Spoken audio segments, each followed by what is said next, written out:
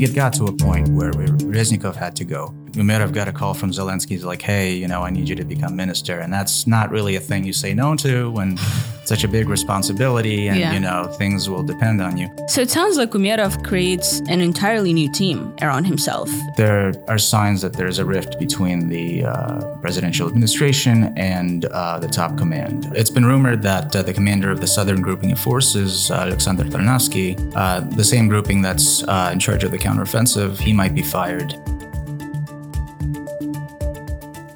Hi everyone, and welcome to This Week in Ukraine, a show where the newsroom of the Kyiv Independent explains Ukraine's biggest events in just under 30 minutes.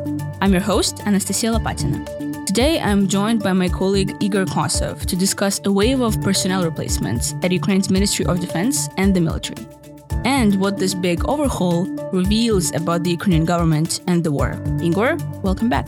Good to see you. Before we go on, I'll remind you guys to please subscribe to the Kyiv Independent wherever you're listening to this show, whether that's on YouTube or on audio platforms. Leave reviews, comments, likes. It takes just a second for you, but it goes a really long way for us because it helps platforms promote our show and more people can listen to the podcast and stay informed about the news in Ukraine. So, Igor, in the last several months, there have been a lot of kind of sudden staff changes, both at the defense ministry and within the Ukrainian military. And both of these institutions have been kind of under fire in the last year, scandal after scandal about corruption, about inefficiency. And so all of these replacements of commanders, both, at the front line and in the rear, at least publicly look like the government's genuine effort to clear up and modernize and bring the defense sector up to necessary standards. So take us at the beginning of this government's effort. Where did it really start? Well, originally, that's what Alexei Reznikov was brought aboard for as defense minister, because I remember reading at the time that this is important because he's a civilian, and according to international standards and best practices, you don't really want to have some Soviet-era careerist from the military heading the defense ministry. That's just, heads for terrible results. Mm-hmm. So Reznikov was like this guy, he's a civilian, he's going to run a more modern ministry. And his tenure has not all been, in spite of the scandal, it's not all been bad based on the people I've talked to. It started off okay. But you're right that during the full-scale invasion, at the time when Ukraine can't afford these kinds of shenanigans, these corruption scandals came out. One was they were procuring food at highly inflated prices. Right, started that's off with the infamous egg scandal that everyone knows about. Yeah, the eggs were sort of the introduction, and then it's it's actually a lot more food than that, and just the shitty relationships with contractors. And then there was another scandal after that when Ukraine was buying jackets from Turkey, and it turns out they were completely not to spec. They were different from what was needed. And it was a very shady kind of Turkish entity that ended up linked to a Ukrainian official. Mm-hmm. And during the full-scale invasion, when you're trying to get people to give you aid, military or otherwise, this is death. This is very bad. So at some point, it got to a point where Reznikov had to go.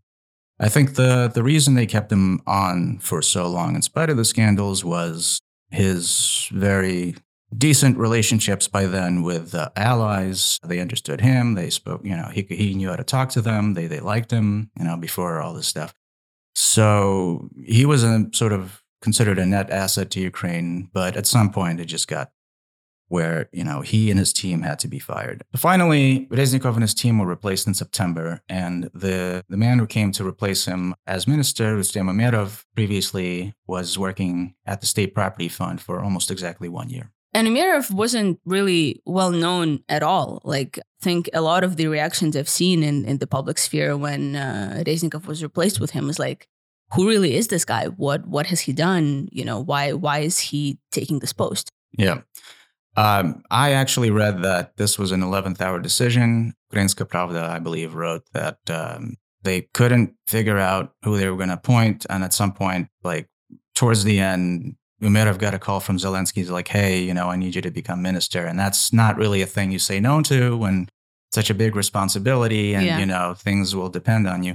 I guess the good thing is like he's not well known for any corruption scandals. Exactly. So at least we got that. Yeah, he's not. He has a pretty. I wouldn't say blank. He's got a. There's a lot of open space on his reputation, but there's no black marks there either. He comes from, his roots are the opposition. He was from the Holis Party. He ran the state property fund for almost exactly a year, and he was decent at it. He didn't have time to accomplish any major things. He was working on creating the Sovereign Wealth Fund for Ukraine, which if he saw that through, that would have been a major accomplishment and majorly bolstered his credentials. But he didn't have the time. What I heard from people who are familiar with the fund's work, he was a decent manager, but he was sort of disorganized. His stuff wasn't very well planned, and his communication team or communication capacities weren't the best. So from the scandal-free point of view, he seems pretty clean, but in terms of actual strength of management, there's a question mark over that for me, at least. He's also Crimean Tatar, which is pretty significant, at least for the Crimean Tatar community in Ukraine, because, this definitely has increased their visibility. Crimean Tatars are, of course, indigenous to Crimean Peninsula, which has been occupied since 2014. Yeah, because there aren't that many Crimean Tatars at the high levels of government, and this guy's especially well known among Tatars because he funded a bunch of initiatives, charities, and stuff like that. But even though he was a relative unknown, he came in very confident, bold statements saying that he's going to carry through the reforms, he's going to fix these problems that have been plaguing the ministry. His wording was, very, very bold as well. Corrupt officials are terrorists. We have to digitalize everything, and so on. He's set expectations very high. And so what actually happens after he's appointed? What are the next steps? Well, 2 weeks after he's appointed, the cabinet of ministers fires all of Reznikov's deputies except one person. The people getting fired, that includes Hanna Malyar, who was sort of infamous among journalists for being very difficult to work with and having sort of overbearing reactions to reporting of certain information, even while she herself just slapped stuff out there as if to, be the source through which the news flows.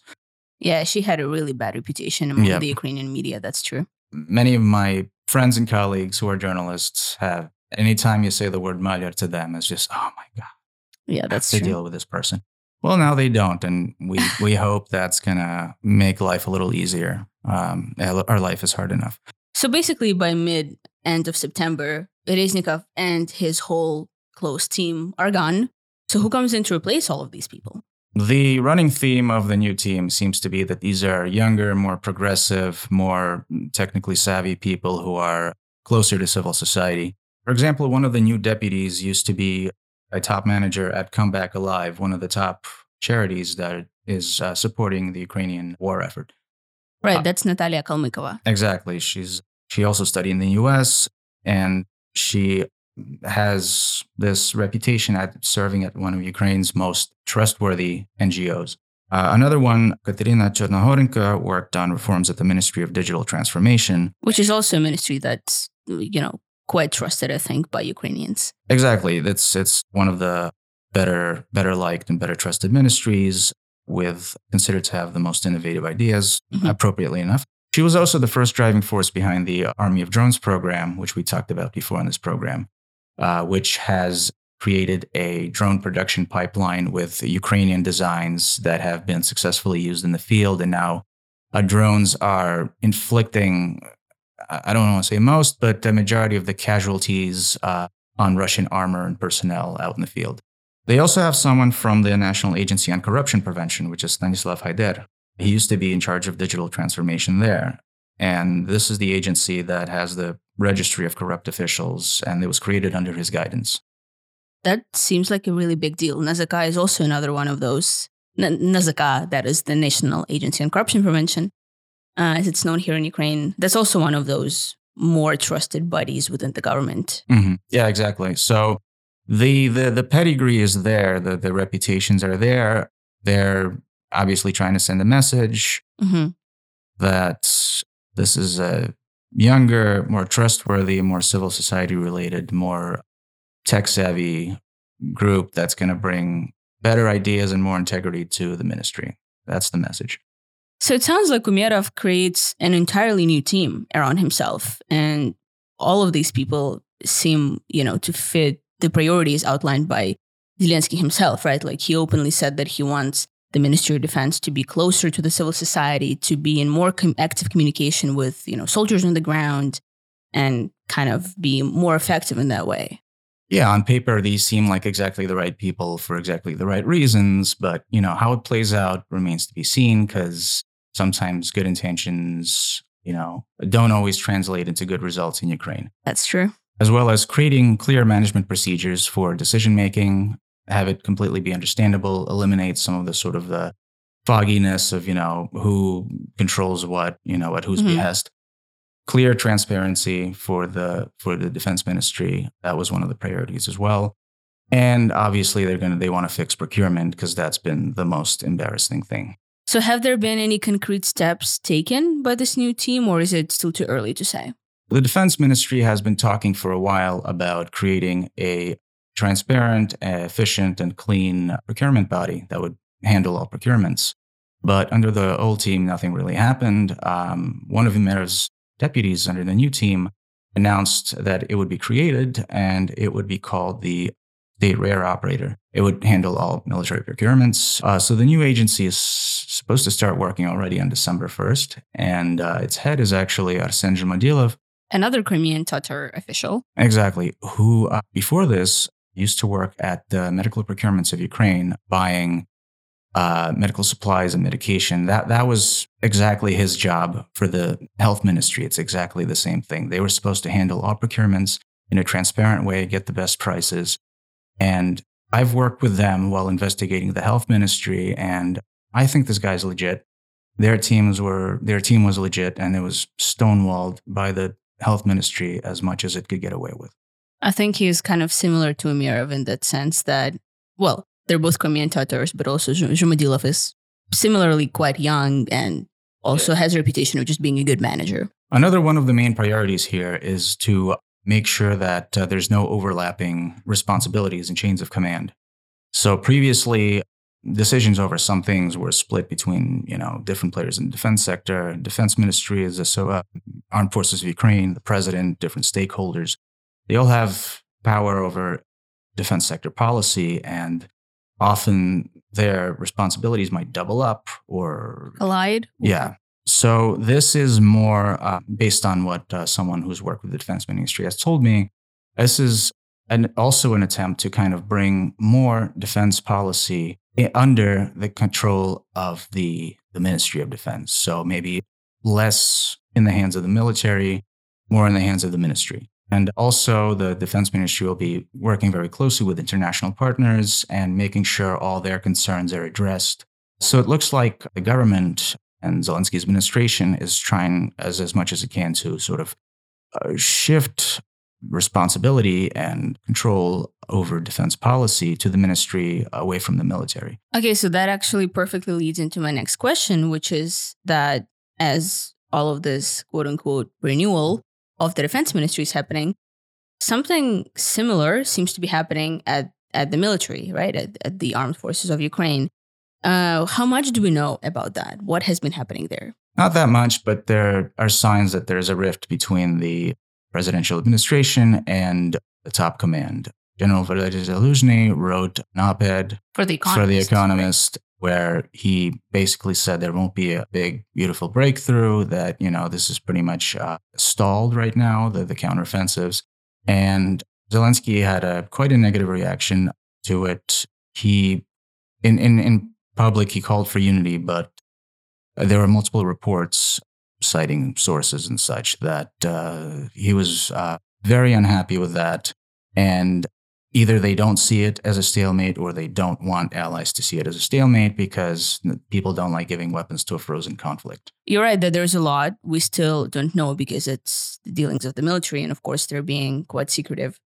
But it is also true that, in that same week, I think, as the article in The Economist came out, there was this very strange situation with Viktor Porenko, who used to be the commander of special forces in the armed forces of Ukraine under the command of Zaluzhny. And I've read that they were pretty close, that, he was one of Zaluzhny's main deputies, had a really good run, a lot of successful operations, people generally liked him, but, he was dismissed. So what happened there?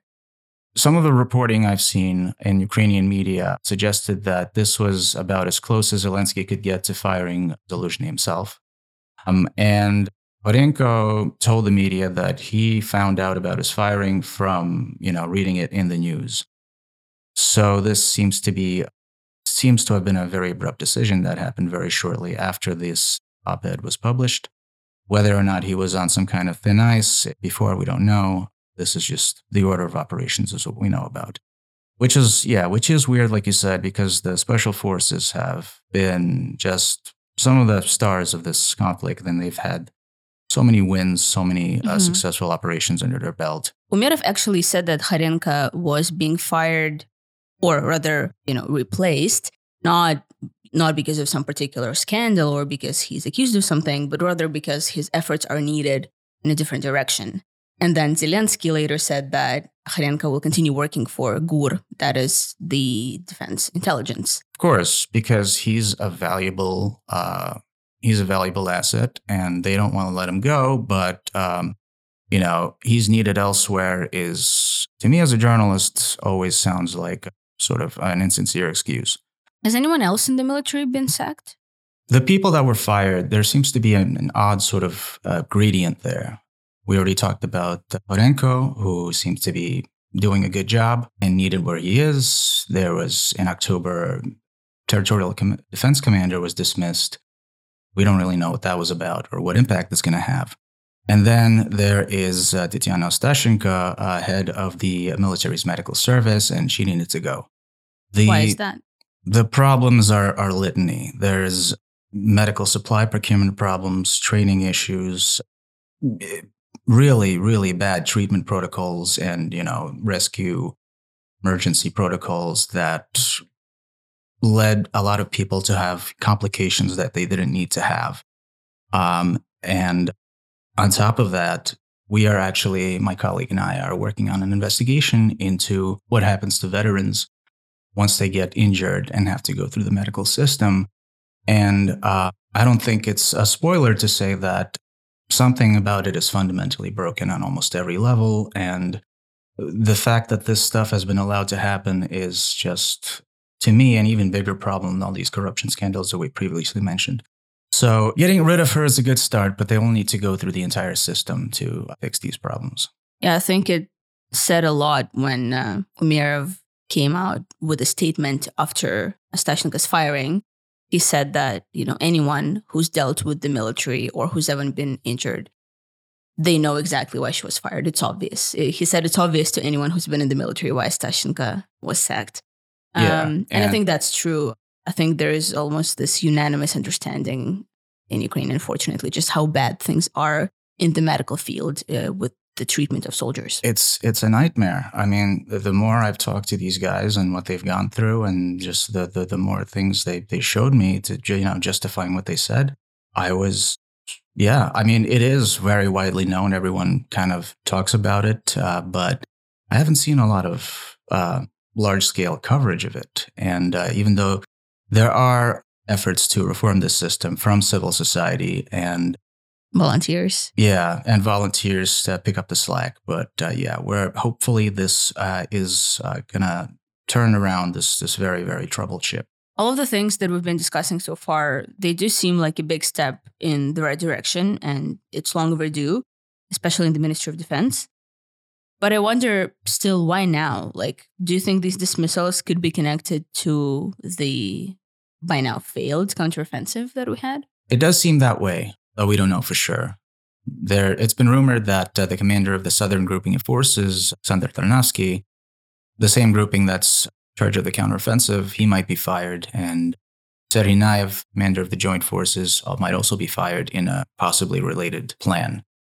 Yeah, obviously the situation on the front line is bad, but there doesn't seem to be unanimity in the government and the military who is responsible for these problems. If it was somebody's decisions or just the pace of delivery of the weapons, this might play out in a way that results in people getting fired. What do you think this big kind of overhaul tells us about the state of governance in Ukraine? Part of it is very encouraging. It's bringing governance in the defense sector closer to civil society and accountability and transparency and all that. But the other thing is, based on what people have told me that I talked to, this likely increases the administration's control over defense policy. It has a great deal of control over that already, and maybe takes a little bit of power away from the military. And this is not necessarily a bad thing by any means, if it can lead to better results. But there is a risk of political bodies getting in the way of military strategy for political goals or for messaging goals, even if some of those goals are to convince the allies to give us weapons. And that's not always a good thing.